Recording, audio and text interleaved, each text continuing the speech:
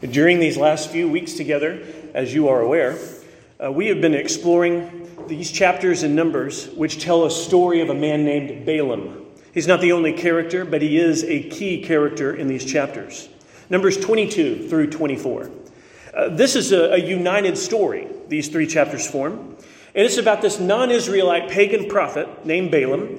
And he's brought to Moab because a king there named Balak fears the presence of the Israelites nearby.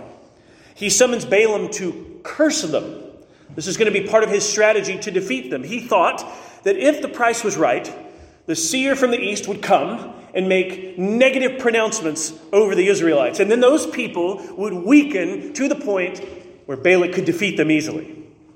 But when Balaam travels west and arrives in Moab, Balak takes him to a location where he can see some of the Israelite encampments from a distance. Altars are built, sacrifices of rams and bulls are offered, and Balaam returns with a word from the Lord. The first oracle found in chapter 23, verses 7 to 10. It's not a long oracle, but in it, Balaam admits he cannot curse whom God has not cursed. Balaam says that the Israelites are so many that counting them is like trying to count dust, and who can do that? Well, the first oracle pronounces that Israel is not cursed, and King Balak wants to reset the whole exercise. Maybe the problem was the location. They moved to another spot in chapter 23:13. Balaam can see a smaller fraction of the Israelites from a distance. New altars are built. Fresh sacrifices are offered of rams and bulls. Balaam is to provide the pronouncement next. The second oracle shows a progression from the first. In the second oracle, we learn that God will not change his mind about what he pronounced over Israel. His mind toward the Israelites is blessing. He had pronounced blessing on the family of Abraham, and he will fulfill everything he has spoken. He's not like a man who would speak one thing and do another, Balaam says. And then Balaam confesses his own inability to revoke what God has decreed. There is no enchantment that would work against Israel. No pronouncement Balaam could make that would overturn the divine plan for the people who were heading toward the promised land. Not only do the Israelites have the blessing of the Lord, the Israelites have the presence of the Lord. God had redeemed them from Egypt, Balaam says. And now he's with them. He's with them as their king. Because of his presence and power, the Israelites are like a lion. They're less prey and more predator. They're like a lion ready to rise and overcome the enemies of Yahweh. Now, King Balak at that point is exasperated by the turn of events. Balaam has shown up for work and is underperforming, to say the least, in his judgment. Beginning in chapter 23:27, we see the unrelenting, persevering desires of Balak. You might think, all right, strike one, strike two, is Balak really going to keep going? Yes, but Balak believes in 3 strikes and then you're out. So that's what's happening here. Balaam's going to get one more opportunity and then he's gone, he thinks. In verses 27 to 30, the preparation of altars and sacrifices are given. Balak says to Balaam, "Come now, I will take you to another place. Perhaps it will please God that you may curse them for me from there." The personal offense that Balaam has comes out in the very individual language here, that you would curse them for me. Moab would benefit, Balak thinks, by a curse upon the Israelites. And yet Balak believes that he himself as the king, having summoned Balaam, having offered to pay Balaam, such extravagant blank check situation here. You have Balak here saying, perhaps it will please God then that you will curse them from this location. I'll take you to another place. And the king is not being subtle about what he wants. He is pleading with, urging, and even feeling exasperated that it's not resulting in cursed language. Verse 28, Balak took Balaam to the top of Peor, which overlooks the desert. This is probably a nearby location. I don't think they're traveling many miles between these locations. They are looking in a place, however, that could overlook Israelite encampments at a distance. In fact, Israel will later be at a place called Beth Peor. In Deuteronomy 3 and Deuteronomy 4, that place is referred to. Moses will be buried in this location, according to Deuteronomy 34. So it's an important place in chapters to come. But in verse 29, here's what we read. This familiar instruction. Build for me, Balaam says, 7 altars, and prepare for me here 7 bulls and 7 rams. Each of the oracles previously, Oracle 1, Oracle 2, all were preceded by altars and sacrifices. The same thing here. Balak does, as Balaam had said in verse 30, he offers the sacrifices. So the preparation is made. But now what I want us to notice as a reader is something different is going to be said. In Oracle 1 and in Oracle 2, right before they were given, Balaam had separated from King Balak and had returned with a word from God. But it says here in chapter 24:1, something different will happen before the third pronouncement. When Balaam saw that it pleased the Lord to bless Israel. Now, how did he see that? This is a summary way of saying his experience with Oracle 1 and Oracle 2. In other words, it's become clear to Balaam's understanding that this is the case. He has now seen that the pleasure of God is not in the cursing of Israel, but the blessing of Israel. That's what Balaam sees. It pleases the Lord to bless Israel. So in this case, he didn't go as at other times to look for omens. When would he have done that at other times? It's not said explicitly before the first and second oracles. But I think because of this language, we can imply it. We can imply that part of what he would do is try to divine through some means of looking at animal entrails or charts in the sky, some kind of thing that in the ancient world was occultic, astrological, and even something that was organ-related within an animal. Balak is standing by the altar. Balaam doesn't leave him as he had done at other times. It says he did not go to look for omens, but he set his face toward the wilderness. And in verse 2, he lifted up his eyes and saw Israel camping tribe by tribe. What's the view like here? Well, before the first oracle, there was a substantial portion of it, basically a quarter of the people. Before Oracle 2, Balak had it scaled back. He only had a slimmer of the people from the vantage point they were on in spot number 2. But in this case, this third location, he sees Israel camping tribe by tribe. It's as if he has the largest scope of the view, a panorama of Israel's dwelling right there near the land of Moab. Balaam lifts his eyes and he sees them. These people whom the Lord has been pleased to bless and not to curse. And then we're told in verse 2 something else. The Spirit of God came upon him. And that's not been the language we've seen before the first oracle or before the second. This is a kind of language that you see happening with prophets in the Old Testament that God would speak through. That the Spirit of God would come upon them. We wouldn't want to read this and say, well, Balaam must therefore be a believer. The Spirit of God even sovereignly used King Saul by coming upon Saul for specific purposes. Balaam is not a follower of Yahweh who fears the Lord and loves the truth of God. But the Spirit of God comes upon this pagan prophet that the words he pronounces next might be known to be true. The Spirit of God came upon him. So the reader can see here that this is divine insight that Balaam continues to give. Given by the very Holy Spirit who inspires the words of God we read. Balaam took up his discourse once more, which means he took a deep breath. And here we go, ready to pronounce it. And he begins by talking about his own identity. Prior to this, with Oracle 1 and 2, he began talking about the king of Moab, King Balak. But here he's talking about himself as a prophet. Verses 3 through 9 is this third oracle. And it begins with saying the oracle of Balaam, the son of Beor. Well, we know that lineage from Numbers 22. That's who his father is. Balaam is the son of Beor. But the second line is still talking about Balaam. We've seen that in prophetic and poetic texts in the Hebrew Bible, we see parallelisms to notice. So this second line, the oracle of the man whose eye is open, that's about Balaam also. He's the man whose eye is open. And we don't mean his physical eye. There is a way of talking about those supposed prophets of the ancient Near East that they were considered to be a seer.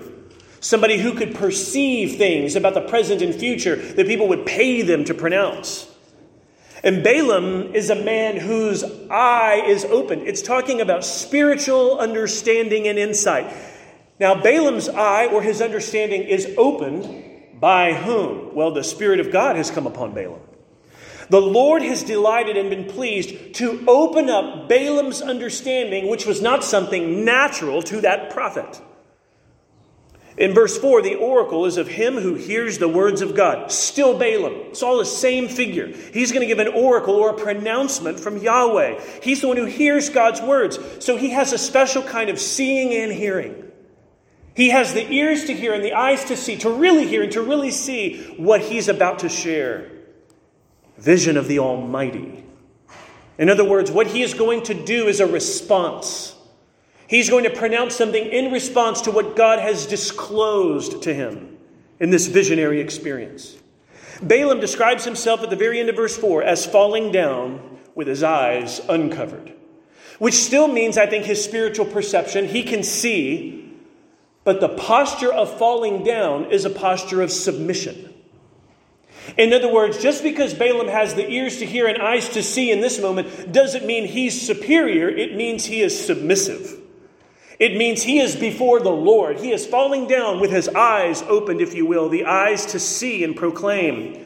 And in verses 5 and following, he begins to talk about Israel. And none of this is what Balak would want to hear. Everything that we're about to read is the absolute opposite of what King Balak of Moab would want to hear. He's looking out over the Israelites, right? He's got the encamped Israelites before him, tribe by tribe. And he begins to say of them in verse 5, "How lovely are your tents, O Jacob, your encampments, O Israel." Those lines are also parallel because Jacob and Israel, these were ways of referring with the word Jacob as a shorthand way of referencing the whole nation. Jacob, as a patriarch in Genesis, was renamed Israel. Therefore, he could speak of the Israelite nation as a collective Jacob in the singular. And here he says, your tents, O Jacob, your encampments, O Israel, they are lovely. They're ordered, encampment around each of the four sides of the tabernacle. The Israelites there are in an encampment that has been ordered and designed by the very instruction of God himself. And the activity there with the tabernacle in the middle, Balaam looks out over the tribe by tribe arrangement and he says, "This is lovely." That doesn't sound like curse language starting off, does it? And Balak is just sweating, It's like, oh my goodness, what is happening here? And then he begins to speak in verses 6 and following with language that evokes images of flourishing. The images that Balaam is now going to compare Israel with. Their tents are lovely. And somebody might say, Balaam, lovely like what? Give me a picture.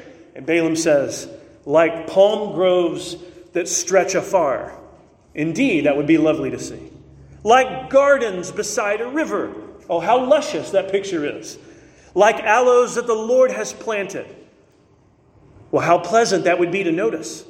Like cedar trees beside the waters. Well, how strong and fertile that picture is. So this image of palm groves that stretch afar, gardens beside a river, cedar trees beside waters, this is picturing streams and waters' supply of nourishment and fertility and blessing and strength and growth. The image of flourishing is the exact opposite of what Balak would want. He would want to envision a people that are absolutely diminishing, that are shrinking in strength, that are weakening moment by moment, that are shriveling to where their power and their might are as nothing before the Moabites. And that is not any of the language you see here. The imagery communicates a desirable beauty and strength. And he says, that's what I see when I see Israelites. I see their encampments. I see this people whom God has blessed. And I begin to compare it with this luscious language. People have noticed over the years that the beginning of luscious language about trees and beauty and plants and rivers originates in the Old Testament in Genesis chapter 2 with the Garden of Eden. And here you have a prophet named Balaam who has come traveling from the east. And he has come to this place of Moab to pronounce a curse over these people as Balak has paid him, and yet only blessing will proceed from his mouth. In fact, when he sees this people, he begins to compare them with Eden-like language. They are a garden-like people. They are a blessed and flourishing people. Look at their fertility and their life. He says in verse 7, water shall flow from his buckets. This could be an allusion to an ancient practice to irrigate things by having some sort of shaft over one's shoulders with buckets on either side. You can see this in present days of people trying to carry particular buckets of water in countries of the world to places where that water is needed. And this is not a recent practice. but an ancient one where water in buckets was going to be brought. And it says, water shall flow from his buckets. It's a way of saying an endless supply of what you need. Life-giving water, bucket after bucket of it. The water is just flowing. In the ancient world, to come across living water, to come across an abundant supply and provision of water was striking gold. I mean, it was what you needed in the ancient world. For your civilization, your tribes and people, all of the multiplying of your villages, you needed access to it.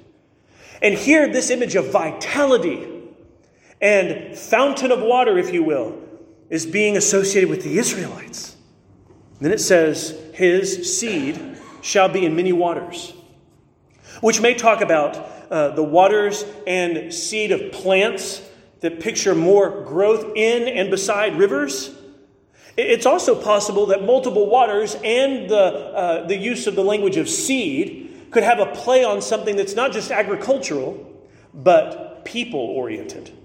That the seed of Abraham was not ultimately about a particular plant, but the seed of Abraham was about a lineage, about a multitude of offspring. This could be affirming that same thing, that when he sees the Israelites, he's comparing them to a multiplying and life-giving and blessed people. And this imagery supplies what Balaam is needing to communicate.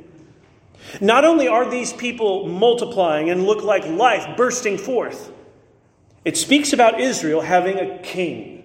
Well, hold that thought for a moment. That's not been something mentioned in Oracle 1 or in Oracle 2, as his king shall be greater than Agag, even though it talks about Israel having a king, Yahweh, among them. His king shall be higher than Agag, and his kingdom shall be exalted. It talks about the Israelites and the kingdom of God. The king shall be higher than Agag. Agag was a king of the Amalekites. And sometimes future kings of a particular people receive the same kind of name. It would be like a dynastic name, similar to the way the word Pharaoh can work. Here's another Pharaoh. And of course, there might be a more specific name, but that name could eventually function like a title to cover multiple people. And here this Agag seems to be both initially a personal name, but also a kind of title like the word Pharaoh that works for the Amalekites. The king of Israel shall be higher than that king. His kingdom, the kingdom of Israel, shall be exalted. God has brought them out to be a kingdom of priests, we're told in Exodus 19, and God's promises will be fulfilled. That's what Balaam sees. He sees a prosperous, life-giving future.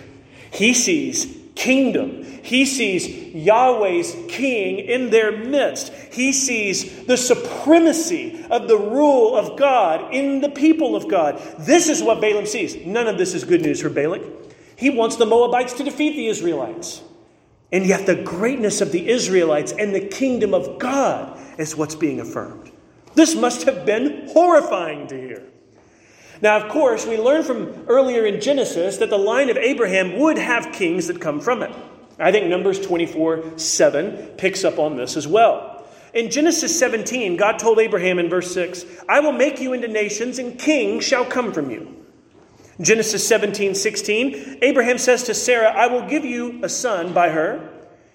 He says to Abraham about Sarah, I will give you a son by her. I will bless her. Kings of people shall come from her. He told Jacob in Genesis 35:11, a nation and a company of nations shall come from you, and kings shall come from your own body. Both Abraham and the patriarchs as a whole received promises that something more than just saying, well, God who delivered us from Egypt is king over us. They would have a line of kings. They would have a hope for one who would reign and have a kingdom. And we have to put that to the side for just a moment because this is going to be crucial as we think about the last oracle next Sunday morning. But at the same time, this hope is being stirred and nurtured by the biblical authors. This verse anticipates victory. The king shall be greater than Agag, verse 7 says. Kingdom shall be exalted, verse 7 says.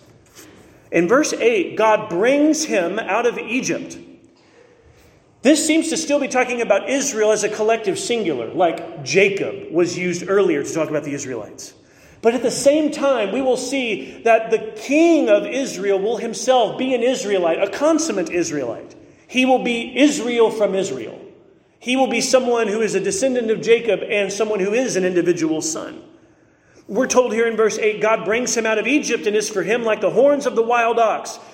This is language from the second oracle.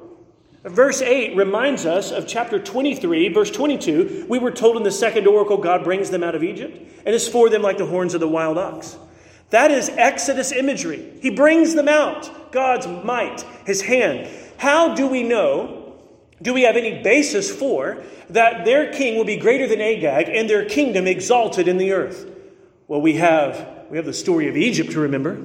We can remember how they, as Israelites, were subjected to Egyptian captivity, and God, with his mighty hand and outstretched arm, delivered them. He's the God of the Exodus. He's the God who redeems them, and therefore, the enemies of Yahweh should not be confident in their plots, but should tremble in fear before God who brought the Israelites out of Egypt. He is for his people like the horns of the wild ox. You don't want to be on the receiving end of the horns of the wild ox. The horns of the wild ox are deadly and threatening. And God here is someone who should not be taken lightly by the Israelite enemies. Instead, he is for his people, like the horns of a wild ox, to defend them and to lead them and to fight for them. He shall eat up the nations, his adversaries, and shall break their bones in pieces and pierce them through with his arrows. Now, are we talking here at the end of verse 8 about God or about the Israelites as a Jacob singular? Is he, in other words, talking about Israel out of Egypt? Because God says, or it says here, God brings him out of Egypt. Is then he, the one who is brought from Egypt, the one who will eat up the nations?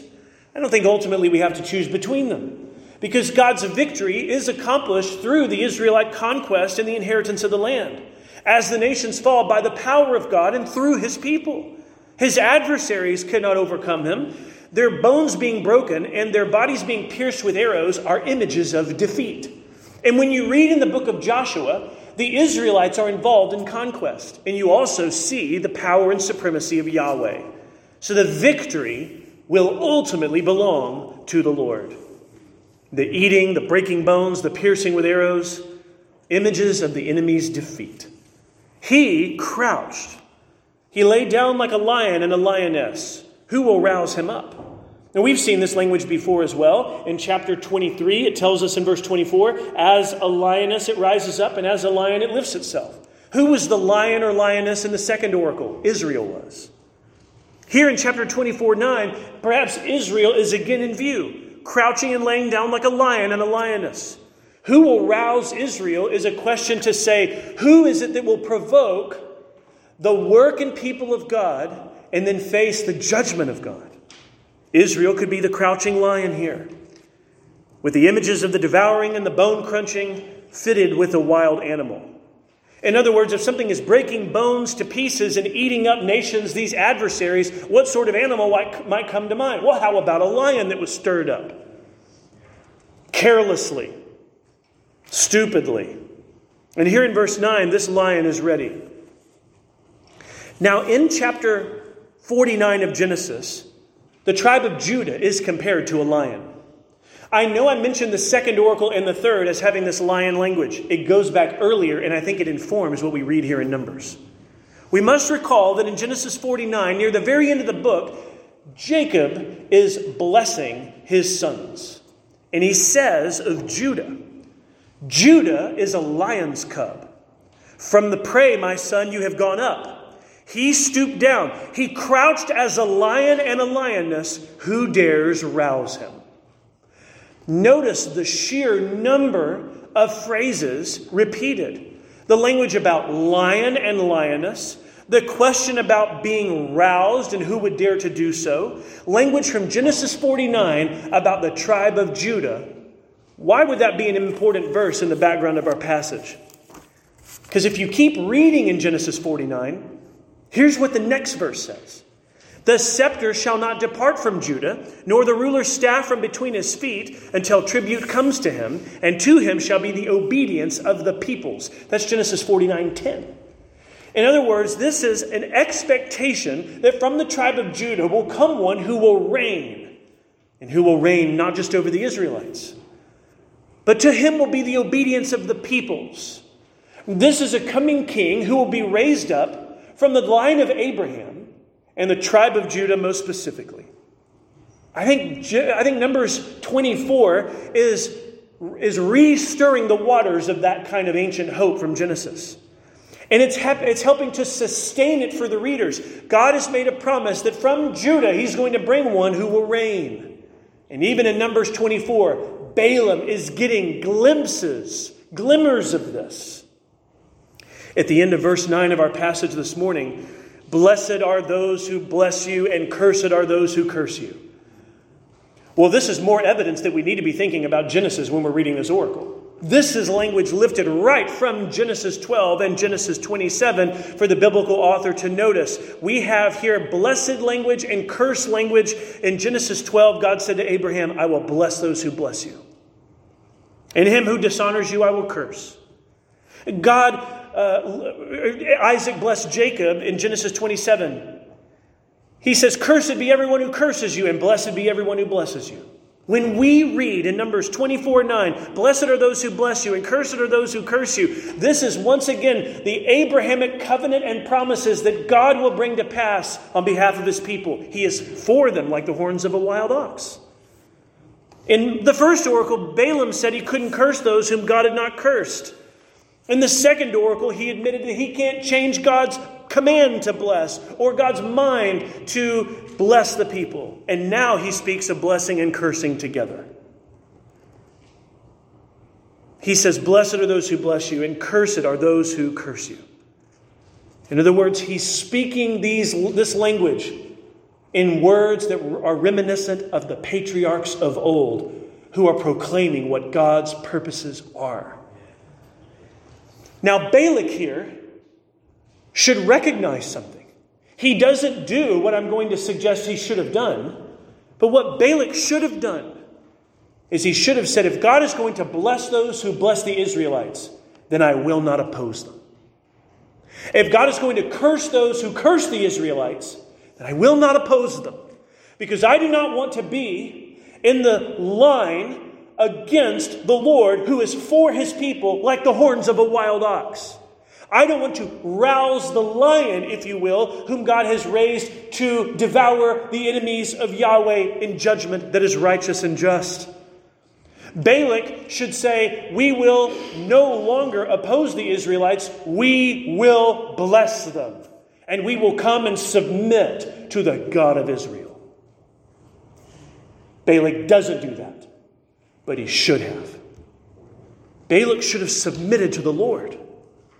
Balak should have listened to the words of Balaam and said, well, if this is what Yahweh has proclaimed, this God who has delivered them out of Egyptian bondage, if this is his will for the people, and he says he will bless those who bless you, Israel, then we, the Moabites, will bless them. But he doesn't do that. He should have. In verse 10 through 13, we see his response. Balak's anger was kindled against Balaam. Now, this is the first time we're told with the word that Balak was angry. I think we could imply he was pretty exasperated already. Even earlier in chapter 23, when the first oracle is concluded, Balak says in verse 11, what have you done to me? I took you to curse my enemies. Behold, you've done nothing but bless them. After the second oracle, Balak says, don't curse them at all and don't bless them at all. And now we're told in chapter 24:10, Balak's anger is kindled. He is furious.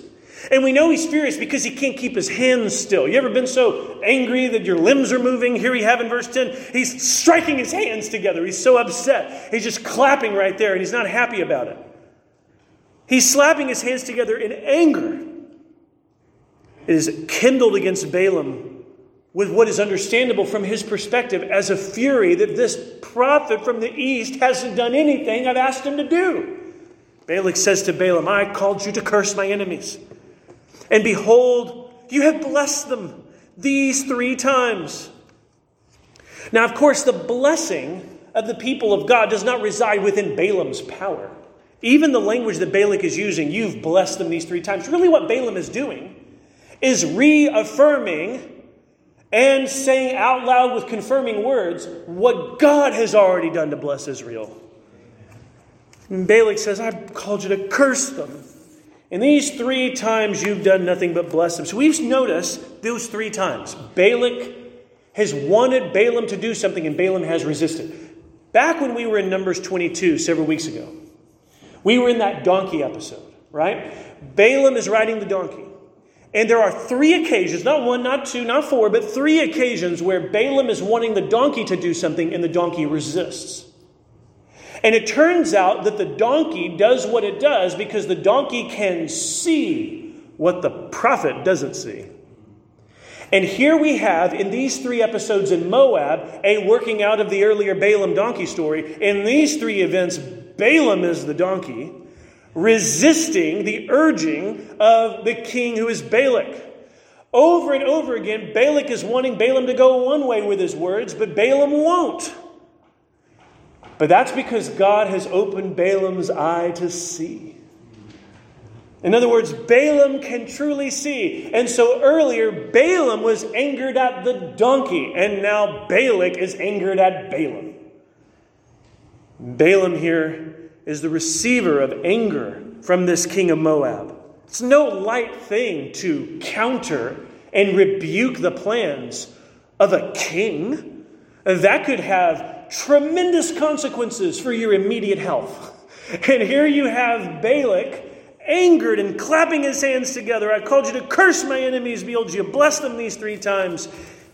He just sends him away in verse 11. Therefore now flee to your own place. You know what that sounds like? Don't even stay the night here, Balaam. What it sounds like to me is you better just start in that direction back home immediately. Flee to your own place. I said, I will certainly honor you, but the Lord has held you back from honor. I think this is a way of saying, Balaam, I'm taking back my blank check that I had extended to you. The Lord has held you back from it, apparently. All this honor that would have been yours, most certainly, it's not yours. So Balaam is to be sent packing, right? Well, not so fast. Numbers 24 doesn't end, even with our passage this morning. More remains. Balaam is told, go ahead and flee. But he doesn't immediately flee. There's more parting words that we'll see next week. Balaam does say in verse 12 to Balak, didn't I tell your messengers whom you sent to me? If Balak should give me his house full of silver and gold, I would not be able to go beyond the word of the Lord, to do either good or bad of my own will. What the Lord speaks, that will I speak. Balaam here is reasserting the fact that he must speak what God has given him to say. Balak might say, but here's what I'm going to pay you. But that's not what's most compelling here. Even on the road to Moab, Balaam finally recognized the angel of the Lord who was armed with a sword. Balaam realized that going against the will and words of God was utter folly. And Balaam is reasserting this to Balak, saying, I'm not able to go beyond the word of the Lord. Your messengers know this. You know this. What the Lord speaks, that I will speak. The reason we're stopping here in verse 13 is because verse 14 transitions to one further episode. He says, and now, behold, I'm going to my people. Come, I will let you know what this people will do to your people in the latter days. So verse 14 is connected with what is about to happen. 3 oracles that we've noticed so far. God is determined to bless his people. His power delivers them. His power has guided them. His presence protects them. He is for them like the horns of the wild ox. They're like a lion that ought not to be roused by the enemies of God. People should bless them so that they would be blessed, not curse them and face the curse of Yahweh. And they have a king that is to come. One that's reminiscent of those ancient words in Genesis 49 and earlier. The language God gave to Abraham and that Jacob spoke over Judah, and earlier Isaac had said to Jacob as well. Language about kings that will come. And in particular, a long-awaited king who would be born of the woman. The long-awaited king was born of a virgin and was laid in a manger. What you need to know about Numbers 23 is that this prophecy would ultimately be fulfilled in the coming and kingdom of Christ. He is the one greater than Agag and whose kingdom would be exalted. He is the one who would be the future hope and strength and leader for the people of God. He is the long-awaited king from Numbers 24. I think it's important that in Jesus' ministry, Jesus was also taken to different locations and urged to do what was disobedient. Balaam was tempted by Balak in 3 locations, and Jesus was tempted not by a Moabite king, but by the devil himself. Balaam brought Balak to 3 different locations that would end up being, if he followed Balak's instructions, to disobey the Lord. Jesus himself would also face temptations at 3 locations to disobey the Father. In Matthew 24, the king of Moab was not the one who came to the Son of God. The devil himself comes to Jesus. 1 temptation, 1 location chosen. Jesus resists the evil one. Another location and another temptation chosen. Jesus resists the evil one. A 3rd location and a 3rd temptation chosen. Jesus resists the evil one. But the evil one doesn't say to Jesus, "You flee then and go back to your own place." The evil one flees. Jesus lived without sin. And he lives without sin that he might on the cross bear all our sin. In dying for your sin, he has satisfied the judgment of God for all who trust in him. He is the King, and he is the friend of sinners. Let's go to him. Let's pray.